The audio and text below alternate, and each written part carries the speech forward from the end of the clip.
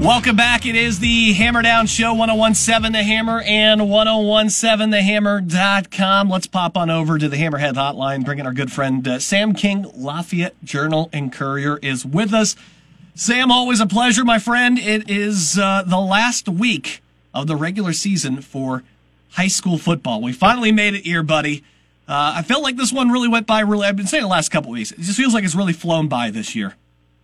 Yeah, it's that way every year. I think we talked about this, 2.5 months ago, that it was opening night, and before you know it, it's going to be the start of sectional. So that's where we are now, and the last chance for a lot of these teams to see what they're made of. The weather probably is going to come into play a little bit tonight, which is something that hasn't really been a factor this season. So, teams especially that want to make deep tournament runs and are going to have to play when the weather gets bad or cold, maybe this is a good thing, a little test to see what you can do in the mud or, in some cases, I guess, wet turf. Yeah, well, one of those wet turf games has already been moved. They'll move the Hoosier Conference Championship from Gordon Straley over to Ellison on the south side at McCutcheon. Nice of them to help out there, but unfortunately, you're not going to be able to play on that grass. Probably a good thing. I mean, we've seen that thing get tore up before, but I don't think that changes the outcome of what you expect here against Western. I mean, West Lafayette's already, waxed them 69-19 earlier in the season. I don't see anything changing in this one, Sam. No, and Western is a much better team than that team they played, but 50 points is a lot of ground to make up in 6 weeks or so. So I expect West Lafayette to win. I expect the fact that I think Western went for an 80-yard touchdown on the first play of that game and got a little early momentum. I think West Lafayette's going to be much more prepared for this offense. That I think a week ago, many people probably thought this was going to be Tipton playing West Lafayette, and it was something different than the double wing offense that Rensselaer runs, that Western runs, and now West Lafayette will have seen 3 times in the last 6 weeks or so. But Western is the opponent you get, and they're on a hot streak. They've won every game since they lost that game 69-19. Have 2 losses all season to West Lafayette and to a really good 5A Kokomo team. So it's a bit of a challenge. But like you said, West Lafayette, I think the offense is too much for them, and then the defense should hold its own against that. You can run the ball and maybe surprise the team like West Lafayette once or twice, but you're not going to have success all night long doing that. Meanwhile, over on the south side, on the turf, or on the grass, I should say, is Central Catholic hosting Tipton again. When we were out there for that game a few weeks ago, first off, bad break for Central Catholic not winning the coin toss because they had that sun in their face for that whole first quarter. Clark Bear got absolutely rocked on that first pass of the game. Didn't even see that guy coming right into his face because the sun was in his eyes. And, Tipton used it to his advantage and got out to that early lead. CC held with them in the second half. I get the sense, and even talk with Coach Brian Nay, they were kind of excited, I think, to get this game because they know that they were better than that game, and I think they want another chance to prove it against a pretty decent Tipton team. Yeah, absolutely. And, the fumble that you just mentioned on the sack where Clark just got absolutely blindsided, fumbled the ball, Tipton went up 14-0, and then from that point forward, it was 28-28 the rest of the game. So you really feel like that's maybe more of an indication of how close those teams were. That was just a stretch where Central Catholic every week tried to find new ways to be down 2 or 3 touchdowns before they started playing.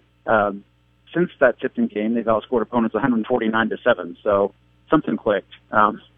They've done a very good job since that point, and now you get a chance to find out if we outscored opponents 149-7 because they were bad teams, or are we really getting that much better? So I guess Tipton is a great indicator because you played them and you know how you match up against them. If you go out and beat them or, play them down to the wire, you can say, yeah, we're getting better and hitting our stride going into the postseason. So the fact that they get them again, and a couple of Central Catholic's players told me this week that they actually wanted Western to win because they wanted to play Tipton again. So, I think that they are hungry to go out and prove that they are a better team than they showed last time. It'll be a good test for them heading into the sectional next week and that jump into 2A. Talking with Sam King on the Journal, or on the Hammerhead Hotline from the Journal and Courier. Let's move to McCutcheon here. They're on the road at Marion. I talked to Ken Frauheiger yesterday. He is so excited to blitz from the Trip side here tonight. If he feels like that this is a good matchup for them against Marion. They come off that win last week against Muncie Central. Does McCutcheon go on the road to Marion and get a win tonight? Yeah, I think when we talked about the Swart game getting canceled a couple weeks ago, I said it's kind of unfortunate that McCutcheon will probably win its next 2 games, and I still feel that way. 17-7 over Muncie Central last week is not the most impressive win of the season, but it was a win, which is something that they desperately needed. Gives those kids a little confidence, especially when you take into consideration that they didn't practice all week. A lot of those guys didn't. They just kind of showed up to school Friday and said, let's go see what happens, and came away with a W after a 2-hour bus trip over there. So now you got to go to Marion on another long bus trip, and it's a team that's struggling. So got to take advantage of that, because we all know what's coming next week with Zionsville, and not to downplay the importance of that, but Zionsville's a much better team than McCutcheon, and it's probably going to be the last game for McCutcheon this year. So really the last chance for these seniors to go out and have kind of that moment of glory tonight, I think. Yeah, you can't really let the Zionsville, they'll probably be, 4-5? They'll probably lose to Fishers tonight. Don't let that record fool you, because that's a very good Eagles team there, too. All right, so let's move on to Jeff. Jeff is going to take that trip up to Muncie Central, and that should be over rather quickly. They'll be back, and they'll get the bye week to start preparing for Sectional 1. And a good draw for them, too, Sam. That's basically what they wanted, to be able to take on Lake Central and come home and face Maryville for the sectional title. Yeah, I saw you have Coach Shanley on later today, so I'm sure that he's going to mention that.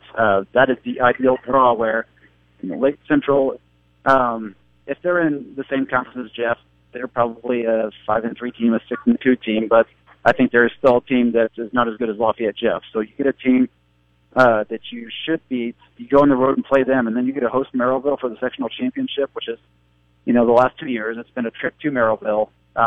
Not a fun ride, and especially when you get beat, it's not a fun ride back home. So I think that is the perfect draw.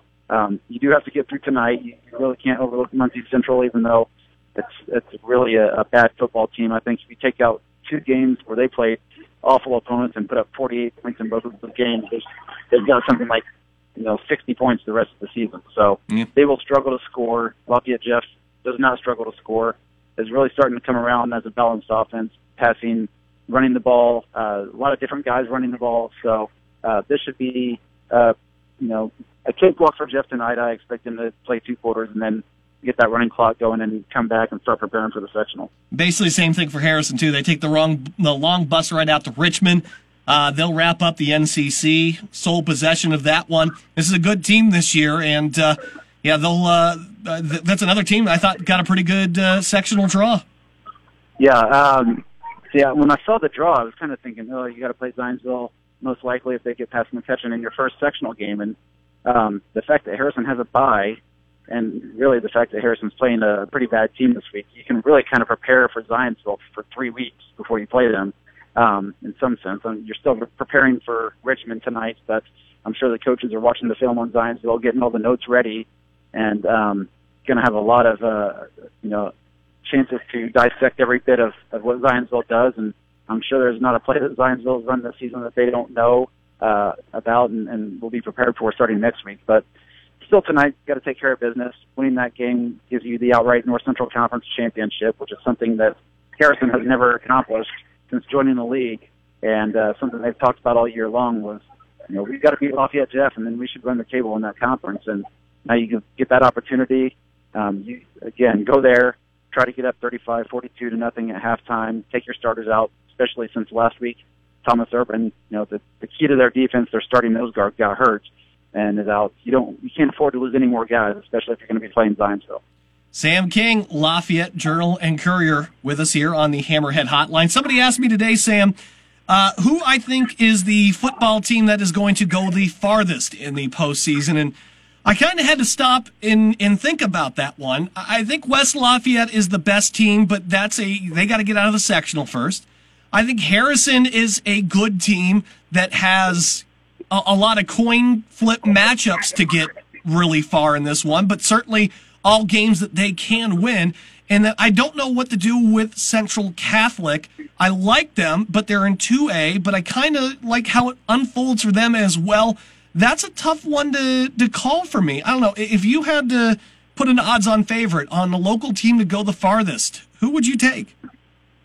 I would rather answer that next Friday at like 10 o'clock at night. Because if West Lafayette wins next Friday, they should be in the state finals. But that's a tough task to ask, to go on the road and play Brebeuf, which is a really good team and might maybe the best team in 3A. Just kind of stinks that that's the game out the gate. But that's the way it works here in Indiana. So, I would say Brebeuf is going to be favored in that game, and because of that, I would take probably Central Catholic. Just the road looks, the fact that they're in the South, the road looks possible to get back to Lucas Oil. And Harrison, like you said, there's a bunch of Zionsville that a toss-up are probably slightly favoring Zionsville. If you win that, you get to the championship. You play Kokomo again, which is it was 35-14 last week, but it was really a lot closer game than that when you take out a 95-yard kickoff return and a muff punt by Kokomo that Harrison recovered and scored on. That's going to be a tough game. Then you get to the regional, you could play Dwenger or Snyder. Those are really good teams.